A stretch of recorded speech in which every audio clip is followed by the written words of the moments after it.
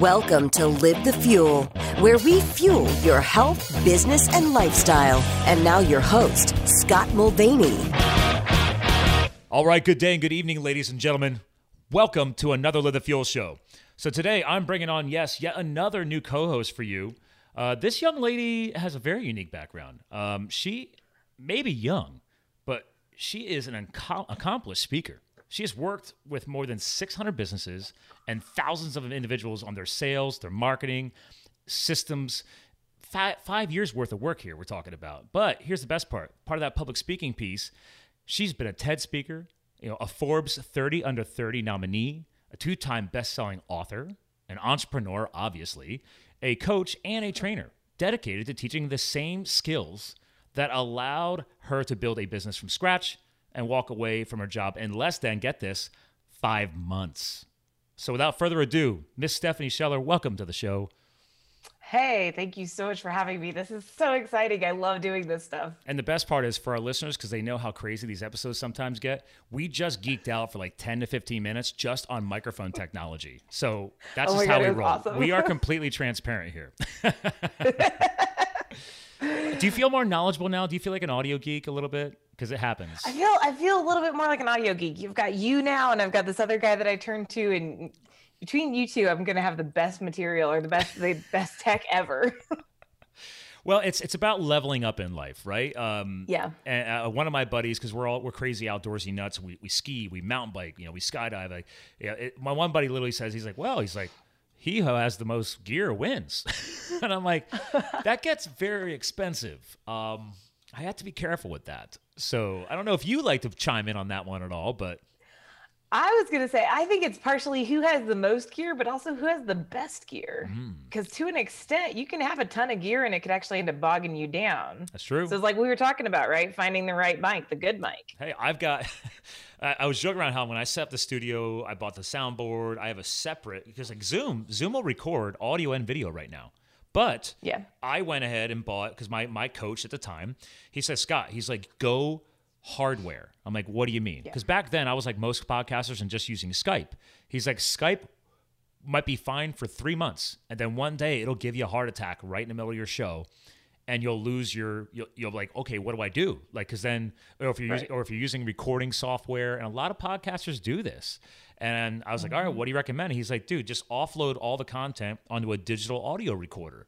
He's like, because that way, if your whole computer has a heart attack, while it's rebooting, you just hit pause. And then your editor just merges the tracks back together, and it was like it never happened. I was like, nice. Dude, I'm loving that. So there's another little tip. That you see, you're just full of stuff. I was telling you, like, I felt like I was actually pretty decent at this podcasting thing. Now I'm just It's not a so never-ending black hole of knowledge. It just keeps going deeper and deeper. This is true. But the cool thing is, if you keep connecting with awesome people, you keep learning more and more. Eventually, you'll get at least competent. Are you dropping a knowledge bomb right now? Are we about to geek out on the power of networking and growing your circles of influence? Yes. Oh my God, that's like my favorite topic in the world. Oh, we're going there. We're going there because yes. I'm obsessed with it. I've been networking. I've been on LinkedIn since it was founded. I mean, people still don't understand what the hell LinkedIn is. I'm like, literally, I joined like a month after it started. So, like, yeah, I didn't know about it until about 3 years ago, and then like I jumped. Or no, I guess it was 4 now. Wow, it's amazing how fast. I know, right? But no, like I think it's awesome, and I'm such a big fan. Like I do everything about the people you hang out with, the friends you choose. I was talking with an entire audience yesterday just about this, and I was like, the thing is, most of us know about this whole network, friend power. Your net worth is your network, right? Everybody's got no slogans. Hey, I'm a big fan of Jim Rohn. Love Jim Rohn. I love these historic influencers, and maybe you use his classic quotes. Maybe you make your own. In the end, it's the same message, right? It is. Well, and one of the things I always tell people is like, keep in mind, it's about the friends you choose, right? So people are always like, oh, it's who I hang out with. No, you have to make a choice to go, spend your Saturday recording a podcast with some super smart guy so you can try and pick up some awesome tips. Like that's a choice. Or I'm learning about the value of, you just taught me about how some people on Zoom change their screen options. Like I didn't realize that. Number one, I thought I knew that, but I just literally left it the way it was when I first set up my Zoom account. So I guess you're telling me how some people change how they do the side by side, and you were joking around about how, well, what if you're putting your head down and taking notes? because then people are just looking at your forehead. Right. And I was like, dude, I never thought about that. So now I'm so glad I don't do that because I would feel bad. Right. Well, and like I felt terrible, so I wore lipstick that day, and I don't wear a ton of like lipstick, but I kept checking my teeth. I got a little mirror, and I kept being like, check my teeth. So like all the way through the recording, I'm like checking my teeth. Well, right before we kicked off, I was actually bring up your site and your intro, and weren't you actually putting on lipstick? I think out of the corner of my eye. So, I was, because I was like, I looked at myself in the picture, and I was like, you know what? I'm going to glam this up a little bit. I'm going to glam it up a little, just a little. So, got a persona to keep up now, I guess. I feel like I'm slacking. I didn't bring my lipstick today. So, and I have worn lipstick. I've worn it. So, it was Halloween. It was Halloween. Oh, okay. Well, not just Halloween. What was the costume? You want the story? Okay. Yeah, of course I want the story. I'm 40. I don't like to bring up ages, but I mean, are we? Do we have a huge gap? 29. So. Okay. All right. Well, all right. How far back do you know the old Coca-Cola media programs? Not super far now. All right, there was like an old like rock star style Coca-Cola commercial years ago where there was like one dude playing guitar and all of these tall women in black dresses with like lots of white makeup and really bright red lipstick. And I can't remember the song, but like it's just anyway. So my buddy, who's 6'5" at the time, 260 rugby player, and me, and then one of our girlfriends, she's like, "All right, well I'll be the guitar guy, and you guys be the girls." So 6'4" and 6'5" in high heels, black tight dresses with leggings, and then makeup. And our hair was all, because in the music video, all the hair has to be slicked back. Like it's like your hair's like plastered back. So just picture this. It was not, and I had to shave. So but that was the tough part. I know. Yeah. So you ladies and leg shaving, man. Whew. Oh my God. I know. My husband gives me such a hard time on that when he's like, I have to shave every day. I'm like, I have to shave like 4 times as much skin as you. Yeah. Like, come on. Yeah. I respect the struggle's real. The struggle's real. But the struggle is real. I will agree. But there's your backstory on why I wore lipstick. So I needed to know these things about you if we're going to co-host here. I've always joked around. Like I love to be completely transparent, sometimes to a fault. So, but back to the power of networking, right? And you and I hanging out and growing circles is like, well, that's what makes the networking piece even more valuable. Because if people know that you're real, they're going to be drawn to you. Would you agree with that? Yeah. Oh yeah, they will. And you actually, your story made me tear up over here. I was laughing. I was trying not to kill myself. I like to crack out my audience. But no, I think you're right. And I think right now we have so many people out there who aren't authentic anymore. And so the thing is, we as human beings, we adapt, right? So we're starting to get really good at figuring out people who are real and who are authentic. And we're starting to be able to pick up on it and brush off the people we don't trust. So you're right. That's a huge piece of your network and being able to be real with them. Realness and transparency. We could actually we could totally flip that and just turn it into like a dating episode. Like, how many people are not real and transparent in life in general? Like, we're talking about from a business perspective, but like this kind of applies in a lot of domains. I was gonna say, let's just pull up Tinder real quick. I don't have the app on my phone. Wait a minute, are you trying to say that Tinder's not real and transparent? I'm just saying that some people may have the worst brought out of them on that app. I will tell you, I have poked around on Tinder with all my friends' apps and stuff like that. I mean, I'm engaged, so I don't need to. But the best part is, and she still has her Tinder profile, by the way. And once in a while, we'll just go in there and just laugh. Like, there's some people who actually do not mind being real and transparent, and it's kind of scary. Like, it's like, okay, maybe you shouldn't have been that transparent because not that much. I don't know how many hits your profile is getting, so I don't know. Well, like there's this thing called EQ, right? Like understanding other people's emotions and how stuff impacts them. It's your emotional intelligence. How well do you understand other people? I think some people have a very low EQ. Ooh, I like that. Now, do you talk about EQ in any of your presentations and speaking? You know, while I'm at it, I'm taking advantage of Zoom here. I'm going to do some screen sharing. Ladies and gentlemen, make sure you check out StephanieScheller.com. And for the video feed, there she is. So is that something you talk about? Like when you're doing your smash your targets conversations? I don't have a talk about EQ very often. I talk a lot about action, setting clear goals. I talk a lot about breaking through barriers. So one of the things I do a lot is I'm a second degree black belt Taekwondo. And so we'll go on stage and we'll write out like, what are the 3 things that hold you back, right? Fear, knowledge, lack of knowledge, and, we'll find whatever else is applicable for the audience, write them down on bricks, and then actually go break.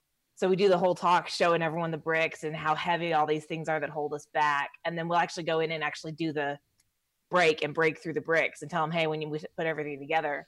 So wow. I talk a lot more about the, take action and inside of it than just the EQ side, but that's a fun conversation. I will not lie. Well, maybe we're giving you a new topic. I don't know. You might. Well, I love the Taekwondo thing because I studied karate as a kid. Obviously, I studied Shoin-ryu, so more Okinawan Japanese based history there. Okay. So, and actually, I did get to spar against Taekwondo from time to time in a couple of tournaments when I was a kid. So, and I always won. Wow. So that was. I'm not trying to say I was better than Taekwondo. All I'm saying is that being 6'4", I have very long legs, and that seems to be a strength on the Taekwondo side because in our training, I was more leg dominant to an advantage in that because I think in Taekwondo, there's a lot of kicking going on. Taekwondo, that is Taekwondo is like, it's our kicks, right? Tay is feet. First and foremost, it's your feet. Kwan is your hands. Do is your head, right? Okay. So you just taught me something because I never bothered learning that. I had no idea. So. They always taught us that it's the way of the hands, the way of the feet, the hands, and the head. And it's when you break it down like that, right? It helps you understand. Taekwondo is about the kicks. It's about having those really, if I can land a side kick on you, you're not coming back from it. Ooh, I do remember. Man, you get that side edge of your foot. It's like slicing right into the bag. Yeah. Oh yeah, because we had those impact pads that would measure impact strength, the digital readout. You guys have those too? No, we did not. I felt that was I feel that's kind of advanced. I mean, we're going back to, God, I stopped doing that when I was like 17, 18. So I started when I was 13. So I would have been, God, those pads were in the early 90s. So yeah, maybe we were advanced. Really I don't know. Advanced. Ooh, we got like a little digital thing, but you could basically, it was measuring pounds per square inch of strike force. So, like we were doing like, I don't know if you guys do horse stance, but in an athletic stance, horse stance, and then switching to fighting stance, because then it was important to teach people the power of your fist strikes, right? Like how some people say throwing a roundhouse style punch, like boxing is powerful, but like, listen, you have that right strike force and you from the hip coming forward, it's powerful. And they would show that. So I just remember I'm flashing back to the childhood right now. This is awesome. So, well, I love teaching. I taught Taekwondo for 3 years, and it's something's very special about going in and teaching these kids and shaping those kids, like how they perceive the world around them and how they interact with the world. It was a very special time in my life. I will not lie. I love doing that. I love the fact that you're bringing this up because, whether we talk about health, business, or lifestyle on this show, I think getting people to the point of confidence and strength in their lives is the value there. Like I just got done before you recording with Dr. Nick Zarowski, and he's a natural doctor, right? Board certified and everything else for natural wellness. And we just talked a lot about the value of education. And when you up your level of knowledge on certain subjects or topic areas, you naturally get more confident. I mean, it kind of ties back to networking, right? Like if you're hanging out and networking and connecting with people, if you could tell stories and share just some of your knowledge, but not in a bragging way, but just be able to hold that conversation, that's a confidence booster too. Like not everybody's ready to get on stage like you, right? It's like, oh, you have to put in the reps for that too. And I think something as powerful as martial arts is definitely something that boosted my confidence as a youth. Oh yeah. Because especially when you start to so the way we always learned it, and I at first I hated it and then I loved it, was like my school taught us very basic stuff at the very beginning, and it wasn't really effective or useful. It was like, how do you do a punch from the belt, first your hand out, right? Like it's stuff you'd never use in real life. Huh. And it wasn't really till you got to red belt that you suddenly started learning, oh, here's how that impacts the body. And here's all these things. But you built up the skill set of the basics. And then you started to learn how it impacted the world around you. And so it became this kind of great analogy of, once you know yourself and you know how you impact the world and you start to pay attention, right? People always ask me, as soon as they find out I'm a second-degree black belt, the first question is, have you ever gotten in a fight?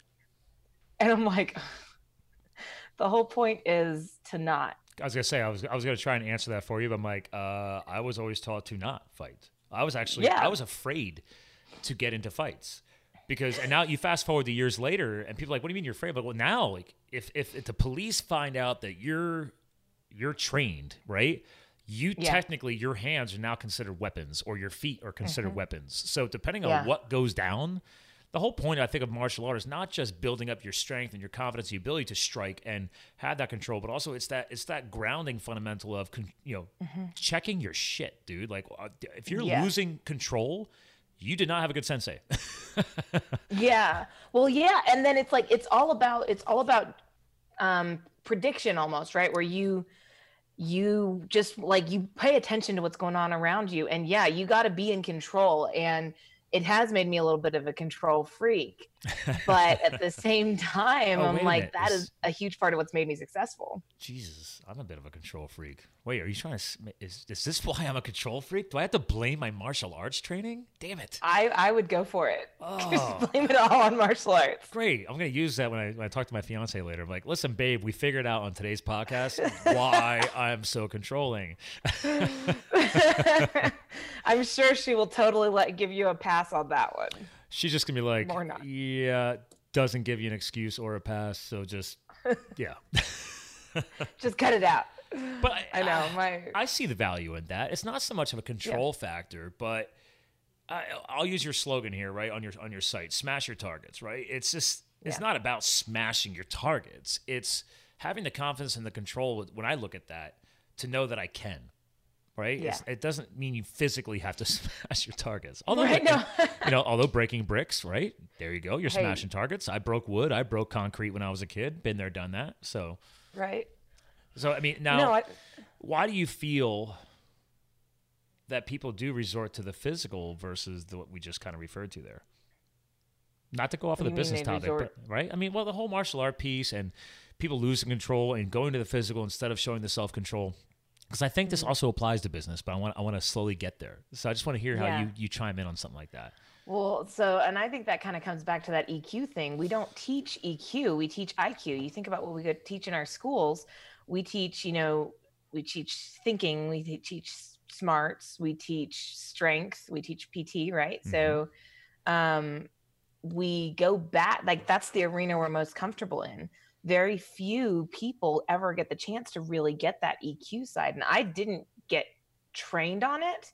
It was that I sat back, like my mom would always joke and say, Steph, you were hilarious because you'd watch your sister get in trouble, watch what she did and never duplicate it. Like that was always, I was tactical. Like, okay, here's how the world interacts. Yeah. Don't do this. Interesting. So you were already analyzing the situation and basically delaying your reaction, right? You wanted to learn and see what would happen first. Wow. Yeah. Interesting. So how many people don't do that? Right? I think people just aren't taught, right? Martial arts teaches you control, right? I remember as I think it was a green belt, they would not let me spar anyone but a black belt for several months. And they put me up against the black belts who could hit hard. Because I'm not a small person. I'm 5'8", and I was fighting a bunch of, Mexicans who are, 4'3". Wow. And so, because my dad's German, right? And I've got a lot of strength. So they put me up against all these black belts to teach me control. And I even scared a couple of black belts off from fighting me as a green belt, because if I connected, man, you were not getting your breath back. Yeah. And they finally came to me, and my instructor came to me and said, Stephanie, you're not allowed to spar until you go out and kick a tree 50 times. He was like, no pad, just go kick the tree. I was like, are you kidding? So I went out and I started, and it hurt. Yeah. Like the tree bites back. And what I had to learn was control. And we don't get taught that. We get taught a whole bunch of smarts. We get taught our body. We don't get taught how to look at the world. We don't get taught control. Yeah, I love that. I mean, because I'm already flashing back. Like yesterday, I was recording with a guy. His brand was called Strive and Grind. And we dug into those two words because he came from his childhood. He literally said like 30 kids died in his school. And I know this is already a sensitive topic right now because of what just happened in Florida, but this was not mass what happened in Florida, right? This was just over time. Like he was just from a rough school on the East Coast. And that's just, he just grew up that way, and kids were like dying every year, like shootings, all kinds of stuff. So it wasn't like a mass thing. I'm like, wow, 30 kids. He's like growing up that way. So he said, listen, he's like, yeah, he started realizing if he needed to change his life and he had to change his surroundings and he had to start grinding, right? Like taking action. This is what we see online right now, everywhere. What you're hinting at here is, we're taught to take action, strike, smash your targets, right? Like get out there and just start kicking ass and taking names. But people forget that along that way is that, and he made a valuable point. He's like, what am I doing to really strive and ascend along the way? It's not just taking action, because if it's all action, what are you doing to grow along that path? And that's where he kind of really defined the word strive more. Like he was looking to strive in life, to give back more along the way. It wasn't just making money and being successful and showing that he could put in the reps and hustle and grind, right? It's just like, what am I going to do to strive along that path? So I loved where he went with that. And I wanted to tie that into what you're talking about here, because that's what I'm hearing from you. And we see this in business all the time, especially in the sales profession, right? Like, because one of your books, I'll go back to some screen sharing again here, actually. One of your books on your site here was Getting Past the Gatekeeper. And your other book is Friend Power, but getting past the gatekeeper, right? Everybody feels like, oh, well, man, you just gotta keep trying, right? Phone calls, emails, blah, blah, blah, blah. I'm like, are you actually building a relationship with that person? Are you slowing down enough to actually realize that's another human being? And are you connecting with them? So I'm intrigued to see how you're going to go with this one. I'm so glad you asked this one, because this is one of my favorite questions, because I titled that book A Big Misnomer. And I kind of did it on purpose, because what happened was when I started in sales, everyone was like, okay, that was who we blamed for not hitting quota, right? You get back, you didn't hit quota, and you get around the water cooler, and you gripe about I just can't get past the gatekeeper. Like, oh, I hate them. And I didn't even notice. So when I started doing the sales training business, and I started, I was still making cold calls. I still make cold calls. Like I don't have to. I do it more to keep my skills sharp than anything else. Yeah. But I was still making cold calls. So you're still hitting gatekeepers. And I didn't even notice that I wasn't having trouble with them until about a year and a half later. And someone finally commented about how much he hated the gatekeepers. He came to a training of mine, was talking afterwards, and then he's like, oh man, I got to go to the stupid gatekeepers. And I was like, I haven't had trouble with a gatekeeper in years. Right. And so that was when I started to realize, okay, what am I doing differently? And what I realized was I was no longer treating them like an obstacle. See, the key is actually no longer to get past the gatekeeper. The key is to turn them into your ally, to become their friend, to understand it's a human being, have fun with them. Those guys have so much control. Oh yeah. Oh yeah. Like you can either in or you're out, right? Like she or he is not just a secretary. Like, no, that's your in or you're out. I mean, and I love the fact you bring this up because it's interesting. So this morning we did this ridiculously huge partners workout at one of the CrossFit gyms I train at. And afterwards, one of my regular co-hosts was there she was there working out with us, but then she was there to speak. She's a sports psychologist. And from a brand called Mind of the Athlete. So I love that because in your comments on your website, you're talking about mindset. We talk about mindset. She comes on every single month. So she's my regular co-host I bring on once a month. Yeah, I was going to say, I think I was listening to a couple of her podcasts. Yeah, Dr. Megan Cannon is legit. Yes. So I love her. And but we talked a lot today about, like, I just scored I'm usually not big into the boastful crap, but I have a new trophy because at that gym, they do an internal called the Crush competition every year for just the members. So you're not competing with other gyms in CrossFit like normally. And it's just saying, hey, guys, this is the community. You're here to work out. If you want to compete, you can. If you don't, no big deal because the owner releases a new workout for 5 weeks, and you have to complete that workout to the best of your ability. And then the average of those decides if you won or not. And since I just turned 40 in September, I was like, all right. Everybody's like, oh, when you turn 40, it's all downhill from there. So it's like, I love to prove people wrong. So I said, all right, I'm going to start doing that little competition thing. So anyway, long story short, I won. So the 40 plus age category, I beat out a few other guys. But the point here is not the boast, right? It's what was learned from that experience. And she does a great job today talking about mindset, which I know you agree with me on. And she was tying it back to the Olympics. And we were tying it to when you step up maybe it's just coming in that day and tying back to Taekwondo. Maybe you just want to strike a little harder. Maybe you want to last a little longer for endurance. In the Olympics, right? These ladies, man, they're about to do the most competitive thing in their lives. You know, in another country, competing against the world's best athletes. So right now, she brought up she was showing on the projector how these athletes, they visualize where they're going to go. Visualization. So it's interesting. Yeah. It's like, okay, how many sales professionals actually visualize them walking into that meeting, visualize talking to the gatekeeper that day, and then visualize once they get past the gatekeeper, right? Positive mindset. Once you're past the gatekeeper, how you're going to visualize your meeting going. So I'm just interested to see what you feel about saying like that. Do you ever get into the visualization piece? I do. And it's funny because, so we actually walk people through the whole practice of so when I was going for my first degree belt and my second, one of the key things they told us was you need to spend time every single day, not just doing your forms, but you actually just need to sit on your butt and walk through it in your head every day. We had to get through all of our forms and we had to turn in a check sheet that showed we did it. Yeah.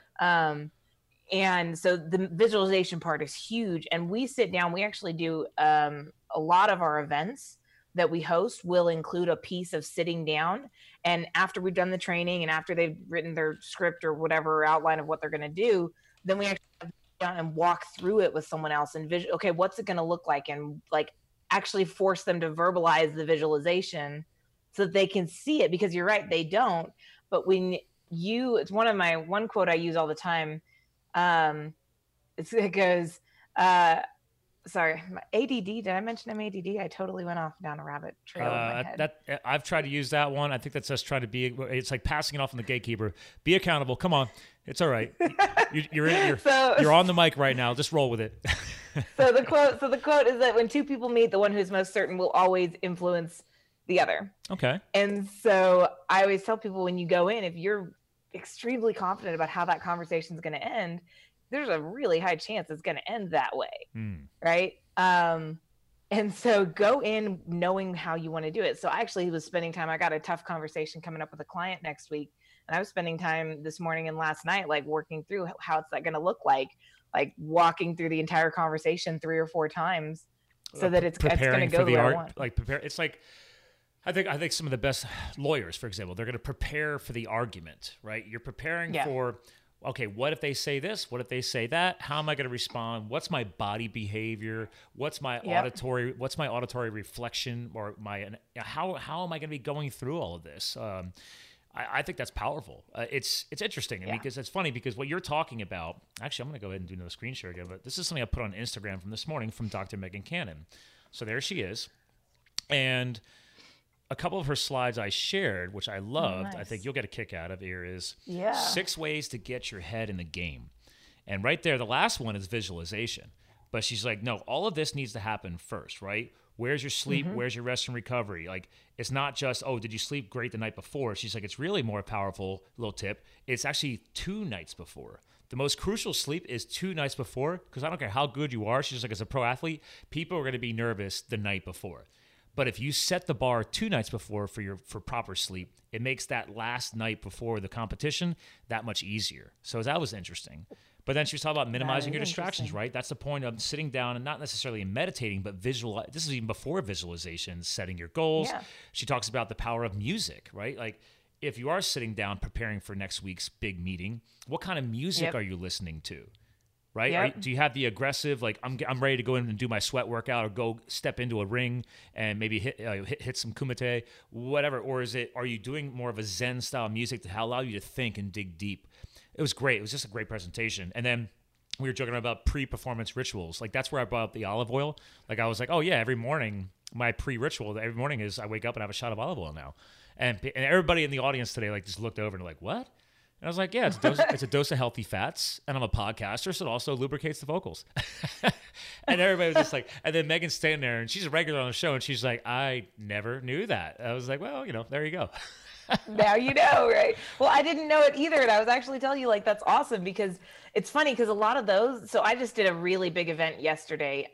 It was a huge keynote for a conference here in San Antonio, and big deal, put a lot of energy into it. And I, made sure I went to bed on time, right? 2 nights. It actually did 2 nights leading up to it just because I knew I was so tired from Wednesday. I didn't realize there was like science behind that. And I have like my pre-routine, and everyone was like a bunch of the other speakers at the event were not professional speakers. So I'm backstage, like doing my music and like getting myself going. And they're all like, yeah, what is she doing?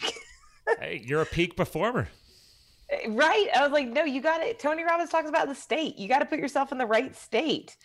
Are you watching the Olympics at all right now? We are watching pretty much every night. We're tuning in and watching some of those. When the cameras first pan over, what do you see the athletes doing in the background? They got their eyes closed. I'm going to step away from the microphone here. They got the music on, and they're taking themselves through the run. And one of her athletes, I forget the guy's name, but Megan works with one of the border cross guys, one of the guys that do the battle style race on the snowboards. So she's working with one of those guys, and so she played he actually had a video made, and he talks about it. He's just sitting there. The whole video starts off, his eyes are closed, and he's just like, and then all of a sudden the narration comes over, and he's talking to you about why he looks funny doing that. Like, this is what I do, man. He's like, this is what elite athletes have to do. You have to visualize yourself going through and succeeding. And he's like, and then when the day hits and you go, it just feels right. And your confidence. You've done it 100 times. In your head. Yeah. And she brought up Phelps. Most ridiculous swimmer ever. Right. And he talked, people didn't know that. When he got the one gold, he said, listen, he's like, when I dove into that pool, my goggles didn't seal. They were full of water. So his eyes were closed the whole time. Yep. And he won the gold. But like, how do you do that? He's like, because he's visualized that. He knew exactly how many strokes it takes him to get to one side of the pool and back again. He knows that course or that pool or how many laps, because he's done it over and over in his head. So yeah. There's no screwing that one up at that point. And that was one of his record-setting ones, wasn't it? Exactly. Yeah. It was a record-setting gold medal, and he did it blind, like literally. Which goes to what Megan was she was talking about, no distractions, right? Yep. So to take this to a business side, right? So oftentimes we allow ourselves to get pulled into all these distractions, right? We don't sit there and I talked about this yesterday at the keynote, right? You got to visualize where you're going with the business. You got to know where you're going. You got to see yourself there. Every morning I sit down, I write down my goals. And then I didn't talk about it yesterday, but the thing I do afterwards, I look at the goal and I'm like, what's it going to be like to have that? Like, how cool is it going to be? And you live it in your head.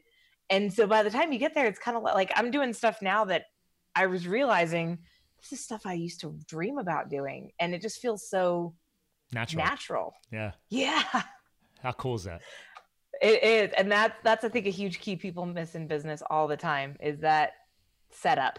Like I love stepping into sales meetings all the time now. I mean, I travel and do business development for one of my biggest clients, and like they don't have anybody in upstate New York. I'm trying to help them find some new talent in upstate New York. So for this past year, I've just going up there and I go meet with all the company's buyers for them because they just don't have anybody up there, and they know that if I step in, there's going to be some stuff happening. So the beauty is it's fun, and like for the first 5-10 minutes of every meeting, I never talk business. I'm catching up because I literally they use Salesforce, so I've had them activate additional fields in their data points for each contact, saying I had them create a lifestyle box. So I was like, listen, and I'm training their sales team. I'm like, listen, guys, as you guys get to know these people, like pick up on little things, like what's in their office, what do they talk about? Again, back to the gatekeeper, right? Like, so then you make those notes in the system, and then maybe you haven't seen that person in a year, so you go back into the database, like, oh yeah, okay, so this is that guy's lifestyle, blah blah blah blah blah, or this is she's got 3 kids. I was like, you don't realize that, and then eventually, you've met with that person so many times, you've already memorized it. But the beauty of putting it in Salesforce is that if and when I'm ready to hand off that area to a new talent, I'm like, hey, this is what I've built for you. Like all that data is there. I've got it in my head now, but FYI, it's there in case I forget. So the point is like, there's, yeah, and go ahead. it keeps you from, not to interrupt, but like it No, keeps you please. from having to keep it in your head. And then that distraction thing, we're back to that. I got to remember 30 things, right? Like I'm good at what I do because I focus one thing at a time. Yes. Like I will knock this out and then this. And then I had people trying to talk to me yesterday before I went on stage. And I was just like, Not happening. you got to wait. You got to wait. I'm in the zone. All right. Right. I'm a professional athlete. I'm a professional speaker. I'm in my zone. Don't be I'm breaking about it to up. go. Yeah. Yeah. You can't do this. And so like having those notes, right? Like this is, for me, I used to laugh at, I'm trying to remember, I think it's Family Guy or Simpsons, right? And Carl, I don't know if you watch The Simpsons. My husband My introduced fiance me to once it. in a while will pop it up. Yeah. Okay, I don't so there's purposely this- search it out, but I know all those guys. Okay, so one of the characters gets promoted. He puts Homer as his assistant, and they go to this big event in Paris, and the character is, talking to all the figureheads, and Homer's whispering in his ear like what he should say to each of them. And I used to watch all this and be like, that is so ridiculous. Yeah. Right. And now like watching it came on last night and I was watching it and I was like, I could see why someone would actually need that, because I want to be able to feel like I care about them, because I do, but I didn't have time to do all that research, but you did. And so like, it seemed really ironic to suddenly understand why someone would have someone else to carry that information for them so they could focus on what was really important at hand. It's interesting. Like I have an interesting question for you then. So we're talking about this and we haven't said the words yet, but the whole time I'm like, I have bragged about being a multitasker. And that has changed over the years. That's what I'm getting from you too. Did you ever do that in the past? I did, See? especially the whole women are better than men. I used to be all about multitasking. Right. And that is a known psychological strength of ladies, actually, as professionals, especially. So I back you up on that 110%. Well, it's considered one, and women are better at it than men, but we can just task switch better than men.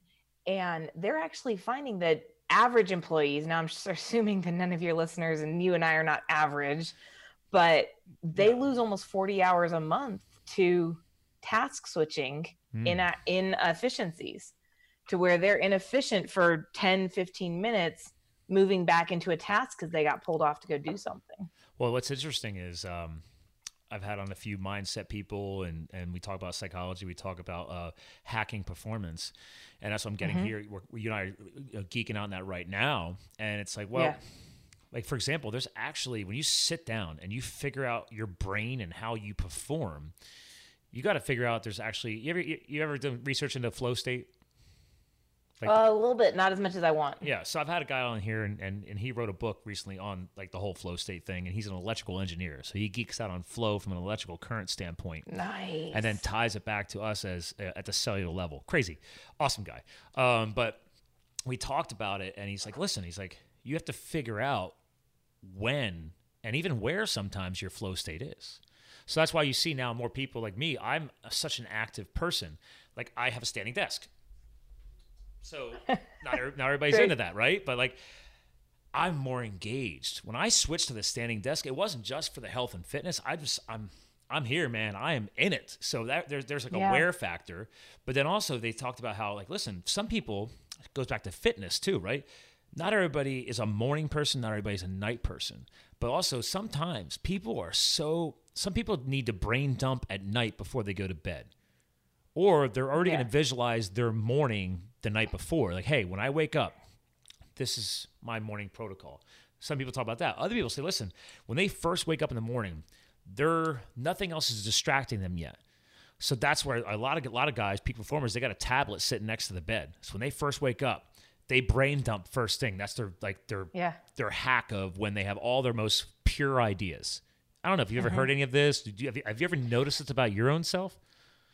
I have. And what I've learned is that people need to find what works for them in that, right? So I'm really careful to tell people, when I tell people what I do, how I do it, it's always from the perspective of this is what's worked for me. And this is how I found what worked for me. You need to find what works for you and stop trying to shove yourself in a box everyone's like, oh, Tony Robbins does this, Bill Gates does this, go do that, That's do what a them. millionaire does, be a millionaire. It's not. People take that too literally. You know what the problem with that is? And I love those guys. They're powerful influencers. I do too. But I think we also remind ourselves about our own successes too. And it relates to this. Like what Tony Robbins does today is not what he did 10, 15 years ago. Thank you. Okay. This is a new topic that I use now. I call it, where are you at on the timeline? We're all at different places on the timeline. I can connect to this on the nutritional health coaching that I've done or healthy lifestyle coaching I've done. Like, guys, like, stop the comparison game. If you're going to do a brief comparison, look at where they're at and what they've done to get there. And yes. this came up on the last podcast recording. We were talking with Dr. Nick. We were talking about, listen, man, like we started off the episode about Spartan racing because when he and I connected, his Facebook profile photo has him jumping over the fire in Spartan race. And I've done 2. And so we geeked out a little bit about Spartan racing, about healthy lifestyle to go and actually succeed in a Spartan race. And it's like, guys, like, you don't just sign up for a Spartan race and then show up and do it. I mean, if you can, you're superhuman. But right. it's going to kick the crap out of you. Even with his preparation, he did not want to work out for the next 2 weeks afterwards. Like his feet were sore. I was impressed. He literally built his own home training facility in the backyard. Like he set up like mini obstacles and all kinds of stuff. So I was cracking up because I'm like, dude, I did not do any of that. I mean, but but also like I'm a CrossFitter. I'm a mountain biker. I'm a road cyclist. I'm a skier. Like I'm very active. Oh, you got a puppy too? I do, and I locked him out of the upstairs bedroom and hoped he wouldn't go bark, but apparently that's he all right. decided not to do that. Calvin the Coonhound, all right, he's in the other room. You never know what's going to happen. This past month, every time I'm doing a nighttime podcast, he will let it rip, and I'm like, really, Calvin? Really? So that's just a part of our lives. I have no problem sharing that on the podcast. Don't feel bad about the puppy. So, okay, well, I think. Hey, buddy. I think someone's dropping off a package at the front door, and he gets very concerned. Oh yeah, no, Calvin does not like the mailman or the UPS guy or the FedEx guy. It's just not a good thing. Ralph loses his whole head about it. What kind of dog? He is a Shorkie. He's a Shih Tzu Yorkshire Terrier cross. Oh yeah, they're gonna bark. Yeah. Oh yeah. And Calvin, he can be dead lazy all day. But if he hears somebody walking up onto the porch, he is sprinting off of our bed, not even his own bed. He's on our freaking bed. And then jumping out across the room, across the living room, and he's right at the door. And then he runs around to the side of the house because he's got to keep barking at him, even though the guy's walking down the street. He's like, I got to make sure I send you off. You just know you can't come here. Yeah. He's like, hey, I'm not done with you yet. Hey, let me bark at you out the side of the house too. Because I didn't get enough on the front of the house. I don't know. Does your dog do some of that too? Yes, and so he's hysterical. So we have it upstairs, and the upstairs has a big window seat. And so Ralph will go up he'll sit in the window seat and yell and yell and yell. So I locked him out of up there because he will bark up there, right? Yep. But so he'll sit up there and he'll bark and bark, and then he comes tearing down, and he's this big. I mean, he's tiny, right? He's not big. They're he nimble. Comes tearing down. He's huffing and and he wants you to put him out in the backyard so he can go yell at them again. See, there you go. I love it. See, this is the beauty of what we're doing. Like, I've brought this on other shows too. Whenever my dog jumped down, I'm like, I don't care anymore. I used to freak out about it. Yeah. I'm like, Kristen, I really want to have a great show tonight. Could you really distract him with a cheesy bone or something? And I'm like, you know what? Why do I care? This is truth and transparency. You and I are recording. I don't know when this is going to air yet, but you and I are recording on a Saturday. We're taking time out of our personal lives to put quality content out there and give back to our audience. I mean, this is life. It's okay. We have dogs. Let's not. It was like there was that viral video of the guy. He was being interviewed. And his baby or something or little toddler came walking in. Yeah. Right? And then his wife sneaks in and grabs him, and the guy's pushing his kid's head away. And he had such bad press on that. I know. It was all live TV and stuff. Oh, it was hilarious. And I'm like, but I was like, I think that was a great lesson. We are so worried about what other people think that. Yeah. And that's where he was at. It's like, you know what? You're a dad. Crap happens. You're working from home, doing an interview from your home office. If nothing, rock that. You and I have the ability to work from home. right? Like, let's rock that. Let's own that. That's part of that entrepreneurial journey. Like, you weren't always able to work from home, right? Oh no, no. Like, there was like, first of all, I was an employee for a while, and Same here. you know, they have a hard time with you trying to work from home. And then even when I first I was actually talking with my coach about this morning. I was like, when I started the business, I would leave the house at 8 a.m. I wouldn't get back till 8 p.m. Mm-hmm. And then I would be doing another 2 or 3 hours of work. Yeah. You know, building it up. Now I'm at the point where I leave the house maybe 3 times a week. I get to do the majority of it from right here. I don't have to go out and meet and run and chase and, you know, drive. And it's amazing. But you look at this, right? Where are you at in the timeline? Mm-hmm. You look where I am now. And I did a training session for a bunch of coaches the other day. And they were all like, oh, I can't wait till I'm where you're at. And I'm like, well, once you put in the time and the hours and the effort I put in, come back and tell me that again. This came up on another podcast. Like I'm a huge, one of my nutrition companies I use is Isogenics, right? That's the stuff sitting there. And Gotcha. I don't bring it up in all my shows. And it's a company built on a network marketing business model. When I was firefighting years ago, that was just my stuff that I used to keep myself super healthy. And then, you know, it became a side business, a side hustle. So that was, and I can actually thank that experience. Like, that's not the core of what I do. It's just one of my business units, one of my income streams nowadays. But like, I had a vision of being able to work from home and do video calls. Never even visioned a podcast, but just, okay. The point is that in that world, there's a lot of people doing that profession a wrong justice because they're portraying, oh man, you get to get rich from home and create your own financial freedom and blah, blah, blah, blah, blah. And I'm like, guys, stop lying to people. Number one, not everybody is meant to succeed with that business model. Maybe it clicks for you. Like, I thought that was going to be one of my possible successes. That's why I at least opened myself up and tried it. Do I still make money every single week off of it? Yes. Do I still have people on my team that I coach and help? Sure. But it's not me. It's just one of my things because I believe in healthy lifestyle, and some people like it and some people don't. Whatever. Right. The point is, though, when I first started that, I wasn't making whatever I make every week now. You know, it's a different place on the timeline. It goes back to podcasting. When this year, for some reason, like when it got to January this year, like I had all these shows banked up. We get through the holiday, and now I'm like, oh my God, like I've burned through episodes, and everybody was all the co-host potentials were busy with holidays and everything else. And I'm like, oh my God, like, am I going to have enough recorded shows to get my 2 episodes out every week? And I've had this show online now for over a year. And I'm like, how am I starting off 2018 worrying about how many podcasts I have recorded? Like, where did I go wrong? And I realized I'm like, and everything was fine. Because then going back to visualization, I visualized myself because like in a week and a half, I'm leaving for 10 days to go ski in Colorado with my fiance. So nice. I'm not going to be able to record during that time. So right now I'm golden because back in January, I said, okay, I'm not going to let that happen again. I'm going to make sure we got enough shows banked up. And my visualization was once the timeline hits February and I'm a week or so out from going to Colorado, I'm going to have more than enough shows to get me through the vacations. So that way my audience is not impacted. And I'll have enough so when I get back, I still got shows in the tank. And I'm rare right now. That's why, going back to putting in the work, that's why you and I are recording right now. That's why I have 2 more episodes tomorrow, and I have 2 more on Monday, and I just did 2 on Friday. So in 4 days, I would have banged out another 8 to 10 podcasts. I don't normally do that, but I opened my schedule up to put in the work. So people need to be reminded about putting in the work. And that drives me crazy because they go off and they see the end result, right? Like, you know, oh, I want to be Tony Robbins. Oh, I want to be this. And people even, oh, Steph, man, I wish I could just do what you do. Yeah. Like, you know, I come off stage, they're like, you're so good. I'm like, wasn't always. Didn't see my first presentation or the second or the third. Yeah. There was a span of a year and a half where I did 3 presentations every single week for free. Add that up.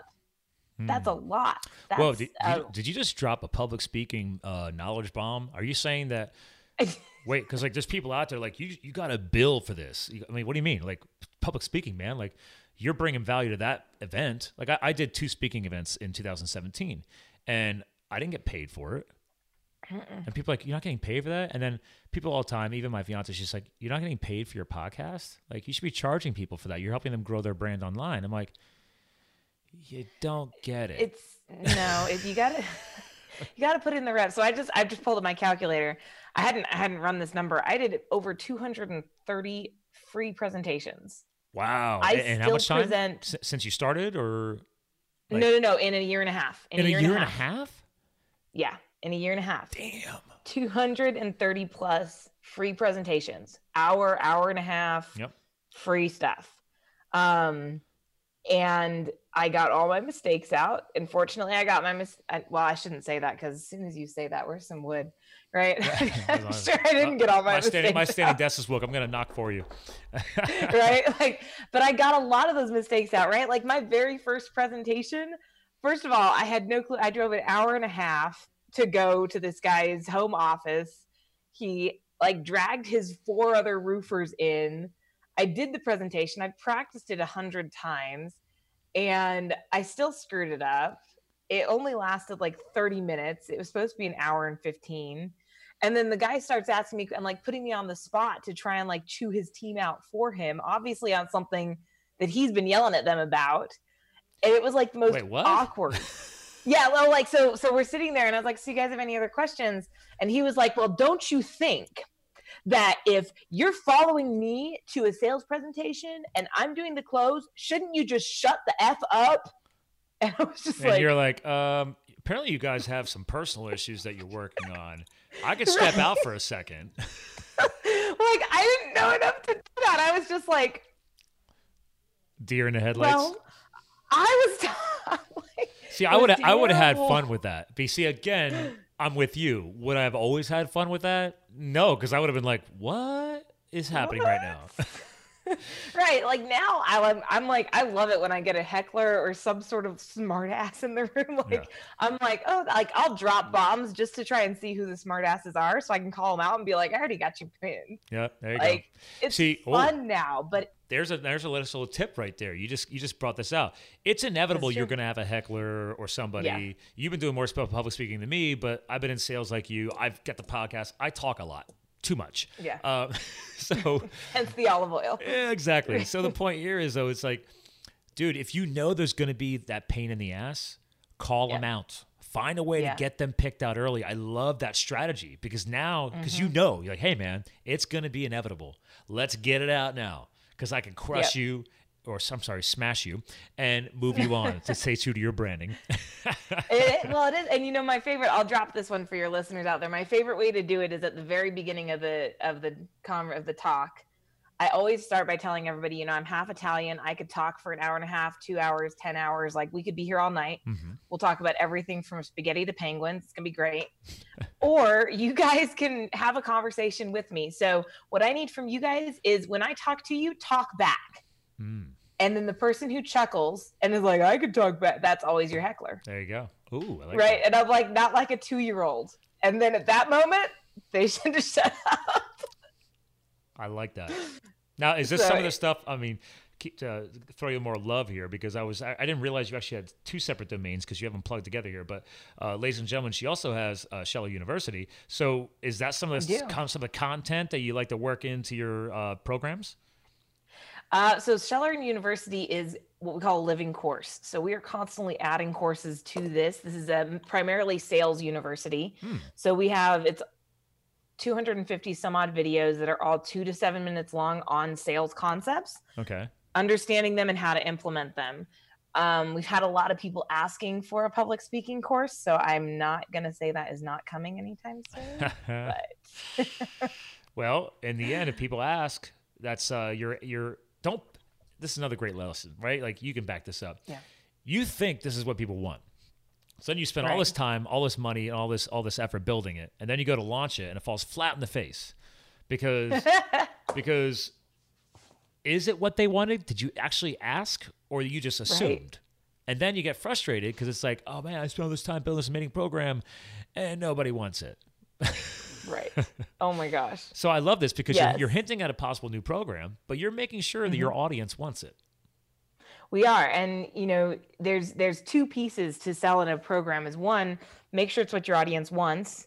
2, make sure you get it in front of them appropriately. Ooh, right platforms. Right. You got to know, I can have the best platform in the world. This is a great university. It makes me quite a nice little chunk of money every month. But, if I don't get it in front of the people who are going to sign up in a way that they're going to respond to, I'm not going to get anywhere. And so it's twofold. And I think people forget that. Sometimes they blame it on the marketing when it was actually something nobody wanted, or they blame it on, oh, nobody wanted it. Nobody understood it. I'm sorry. That's what everyone says. No one understood what I was doing. Well, this goes back to these viral online guys, which I do appreciate what they say. It's like, listen, one of the best ways to build your brand is be patient, but also put your best stuff out there. And everybody's afraid to put their, like, well, no, I got to charge for that. I'm like, no, dude, you got to get people hooked. All right. Yeah. You pick out probably, because you have mini courses on there, right? You probably pick out one of your best mini courses that just drops the bombs. And then you get it out there as like a free download or whatever. You get them on your email list. You get them into your sales funnel process because you want to make sure they are your audience. And if you put your best stuff out there and that person doesn't like it, they're not your audience. But then you're attracting the right people that do want the training, that do want the knowledge. That here's a great little slogan, that actually want to be sold. Oh, well, and so this goes back to, usually just like loops this all the way around to the very beginning of our conversation, that authenticity thing. I love going We full all get circle. screwed so many times, right? Yep. So we want to know, if I'm going to spend money on you, it better be legit. I better get my money's worth. And so people go for like, I've got a client right now. I've been trying to get him to understand you can't go for a $5,000 deal the first time you shake their hand. Like, that's not how people work. Well, Stephanie, come on. You're a sales professional. You can't close on the first handshake? Well, yeah, no, not usually. Come on, that's a $5 million handshake every time. Come on. Well, so the handshake is part of the close, but like he's like going to them and saying, hey, so let's spend $5,000 a month. And I'm like, dude, no one's going to buy. You got to build them into it. They got to trust you. People get screwed all the time. I always use the story of my friends. You're building the relationship. Yeah, and there's so many scam artists, right? I just posted an article on my Facebook about a whole bunch of coaches who got shut down by the FTC. Ooh, yeah, whole bunch, like 8 or 9, 10 of them. Yeah, because they're not real coaches. Basically it was a scam. So what they would do is they were using the online funnels and Facebook and all this stuff to sell you into a $99 coaching program. But then once you got into the $99 coaching program, you never got any coaching. They just sold you to the next one, the next one. There were people who spent $30,000, $40,000, $50,000. This pisses me off because this was happening to literally that gym we were at this morning, the owner. Earlier this week, he's like, hey, Scott, I got something to show you after your workout. He's like, I want your opinion. I'm like, okay. And some guy from New York, supposedly from New York City, he's a social media, hey, hire us to do your social media marketing. I'm like, by the way, this is something that I do. And he's like, well, I just want your opinion because this guy sends him a 15-minute long video through Facebook Messenger, mind you. And it's all screen captures of this guy walking through and clicking on my buddy Rob's websites, his social media profiles, and telling you what he's going to do. And then if you sign now, it's $1,000 setup and then $1,000 a month. And I'm like, okay, where's the guy's brand? Where's his business, right? He has a one-page landing page for his site. And I was like, this dude's using ClickFunnels. Now, hold on. I'm not going to rip on ClickFunnels. I respect ClickFunnels when used ethically and the right correctly. Way. This guy, I'm like, dude, you don't actually have a core business. I can't call you. And the guy only communicated through Facebook Messenger. I'm like, where's the relationship building? Yeah. Then the other red flag was Rob's not a slow guy. He's on it, right? He's like, oh yeah. So I basically challenged him on the fact that I was like, do you have any testimonials from other CrossFit gyms? And he's like, what? Because in his video, he talks about, well, our other CrossFit clients like to do it this way. And then at the end of it, he's like, okay, so can you send me some testimonials on some CrossFit gyms? He's like, well, no, we don't have those documented yet, but we do have one from a personal trainer and this other fitness studio. And he's like, wait a minute, earlier in your call, in the video, it says our other CrossFit customers. Right. So you're a sales guy. And then he does the classic thing. You're going to love this. Listen, it's not in the budget. He's like, and Rob's like, yeah, I don't want to drop $1,000 today. He's like, well, hold on a second. He's like, let me go talk to my manager. Oh my God. Comes back and he's just like, well, listen, he's like, if he signed today, he's like, we'll go ahead and cut that in half. It'll be a $500 setup fee. And Rob's like, wait a minute. So you're already devaluing your program. Because that's what I saw too. I'm like, Rob didn't say he can't afford it. He just said he didn't want to spend $1,000 today, want to right spend here, it. right now, right? And you go ahead and discount it. You're looking for the quick sell, right? I figured Yeah. I was hoping to see this emotion from you. Right? Like, dude, you're hitting all my hot buttons here. I knew you'd love that because the Strive and Grind guy, I set him off yesterday because he's a branding guy.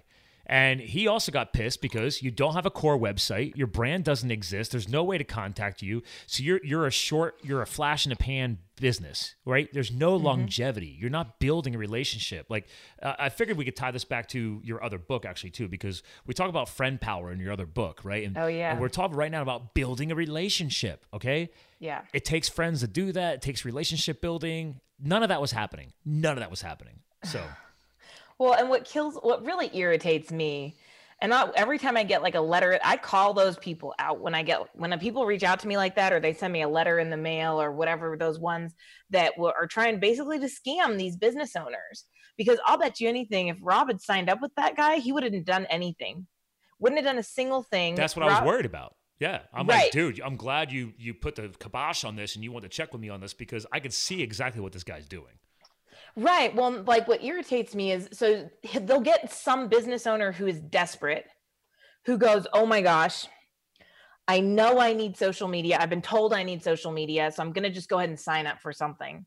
And so they will buy this, whatever, right? I got, when I filed my LLC, I got a letter in the mail, packet in the mail that was like, oh my gosh, I filed for an EIN. And Yeah, but see, that was when I got those are public databases. There's people, I call them the ambulance chasers of the LLC world, right? Like they're just waiting for the new list coming out. Well, and then the way they write their letters make it look like you have to register, right? Like you're gonna get fined, and you don't have LLC and so- insurance. Yeah. Oh my God. So I was like panicking at first when I registered a couple, because it's your reptilian brain just kicks in. It sees the red, it sees Fight or and you're flight. like, Yeah, fight or flight. You're in protection mode. Like that's your brain first does. It's there to protect you. Yeah. So I sat down and I calmed. As soon as I calmed down and read it, I was like, okay, so I actually cut a video and I was like, do you guys ever get these? This is bullshit. I was like super pissed off. See, that's the And kind of call videos out I love. the I love email. that. What? I love videos like that because that's like it's real time, it's raw, it's truthful, and you're actually teaching somebody something. How many people have fallen prey to that stuff? Exactly. Yeah, like that's my point. Is all these guys, and if that guy sends out enough messages, he's going to get some business owner who's desperate and panicked. Hallmarks of a business owner, they don't have any time. They want to make decisions quickly and move on. They're going to trust you to be a good, person taking care of them. And there's too many crappy people out there. Well, and Rob brought up a valuable point, and I know the health and fitness space really, really well, but I purposely don't target them right now as part of my brand or my business growth because he said it himself. Most gym owners, especially CrossFit gym owners, are passionate coaches who love their sport and love coaching people and then decide to build a gym, build a business off the community, which can be done. But most of these CrossFit gym owners have either side jobs, full-time careers, or in Rob's case, he's full-time. He's running his business full-time. But it's like, dude, like if he spends another $1,000 a month on a whole new program to manage his social media, he's got to add at least 5 new members to justify that expense. So he needs to see a return on that investment. And there's no guarantee on that. No, and that irritates the crap out of me. And we'll have to wrap up, unfortunately, because I gotta be somewhere by 3. But that irritates me because these guys. Sorry, this is a really hot topic for me because I've seen so many people go out of business over this crap. And you get I got a friend who got like hardcore pitched for you need to have a social media campaign. The guy wanted $2,000 a month from her. She was only making $125K a year. Wow. And he made her feel like a terrible business owner for not doing that. Like, do people understand how much $1,000 of a small business owner's budget is? That's a lot. That's just on social media. Are you kidding with me? Yeah. Oh my gosh. I get so heated over that stuff. Well, and this is actually a great way to bring the show to a close because it shows. And I knew I would get a rise out of you because I could tell you're genuine, you're real, and this is the passion that we should be putting into who we are and what we bring forth. Yeah. So if nothing else, like people listening to this, whether you are fellow Taekwondo lover, whether you like CrossFit like I do, whether you love sales or marketing or hate sales and marketing, hopefully you've realized that this is what it takes to succeed. We talked a lot about today. You got to put in the work. You got to be real. You got to build relationships. You got to remind yourself that gatekeepers are human beings too. All this stuff. And also at the very end here, be passionate about this. Like, if you're not passionate about what you're doing, consider doing something else. That's all I'm throwing out there. No, I agree. So you do Isagenix. I tried a couple of network marketing companies trying to replace my income a couple times. Yeah. And I wasn't doing it for the income. I'm a health nut. So, and that's why I still use this stuff. I was. Yeah. I was like, I want away from this job. I hate working for this company. And it can work for the right person. It can. It can. Yeah. Well, it can. And for the right person with the right product. And I never got the right product I was passionate about. Never really cared. Well, because if a company's doing this, and I'm not going to dwell on this, but if a company is not letting the product lead and they're letting the business model lead, that's a red flag. That is a red flag. And that was 2 of them I tried. That was what they were doing. And that was a big problem. And what I learned from all that was when I finally did start my business, and, you read the story is in under 4 months, literally 4 months on the nose, I'd made more money part-time than full-time. I filled my 2-week, resignation period, but that was it. I moved on, and the difference was the passion. I was passionate about what I was doing with these small business owners. Nice. I cared about helping them out.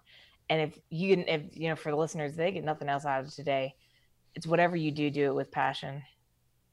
See, normally I have to ask my co-host to give me some final words to close out the show. And you just nailed it. A true professional. Because I literally say, listen, if they forget, I literally say this, if you forget everything else we've discussed today, what are some final words you want to close the show with? So this is not your first rodeo. Well, I'll agree with that one. But you nailed it. I always phrase Be passionate. Passion creates action, and action creates results. Wonderful. That's it. All right. Well, hang tight. I'll give you a proper goodbye as soon as I end this recording. Ladies and gentlemen, again, we kind of hinted at it. Passion. Passion creates change. Let's do this. All right. So again, follow her at thestephaniescheller.com. Everything will be hyperlinked on the show notes like we always do. All of our social media profiles. You can follow her. You can professionally stalk her. Whatever you got to do. But definitely reach out to her. Check out the books. Friend Power. Okay. Seriously. It's about the power of your friendships as well, ladies and gentlemen. And if you hate gatekeepers, check out Getting Past the Gatekeeper. So again, thanks for listening in. And that was Stephanie. She's a rock star. Tune in again to another show. But again, as I tell all you guys, you too can live the fuel. Talk to you guys again soon. Hey there, listeners and fans of Live the Fuel. Scott Mulvaney here, your founder and host. Please hang tight for another 1 to 2 minutes, and you're going to hear some added value, resources, and discounts. So first off, please don't forget to subscribe and submit a review for the show. It'll really help others find our show, and I would love to get the feedback. Also, please be sure to visit livethefuel.com and score your free Super 7s resource guide. This has got over 21 different resources that I've put together to help fuel your health, business, and lifestyle goals. Okay, once you're on the website, ladies and gentlemen, go to the resources page and you're going to score some added discounts. I've set up discount code relationships with my favorite snack nuts from eatpillynuts.com and my favorite healthy fats olive oil from villacapelli.com. And lastly, don't forget, I'm your connection into the healthy nutrition world from Isagenix. You'll see the logo there. Feel free to reach out to me. I got my schedule online. And to close things out, guys, ladies and gentlemen, this podcast is awesome, and I love having you listen, and it wouldn't be possible without our amazing editor known as David Studio. So if you're an up-and-coming podcaster or an existing podcaster and you're just trying to find a better way to get it done like I do, get a hold of his editing services. You can find him on Fiverr. That's Fiverr.com, Fiverr.com, and search for David Studio. And lastly, just to close this out, ladies and gentlemen, we discuss so much health, business, and lifestyle on this show. We bring on biologists and doctors and entrepreneurs, and it's just a powerful sharing of knowledge. But one thing I do want to remind you is this. We are not a replacement for your medical doctor, for example, on the health information. So please, this is a show of free knowledge. If you need to go seek a professional's advice, please do so. This is free knowledge. We're sharing it out there, but obviously you need to make your own intelligent decisions when it comes to your health, your business, and your lifestyle. I just want to remind you of that. In the end, keep listening. Thanks for subscribing. Thanks for the reviews. And let's keep growing this powerful message of a healthier, more successful business lifestyle for you all. Thank you for subscribing to Live the Fuel. Stay connected on Facebook, Twitter, and Instagram at Live the Fuel. And remember, you too can live the fuel. So please visit us at livethefuel.com.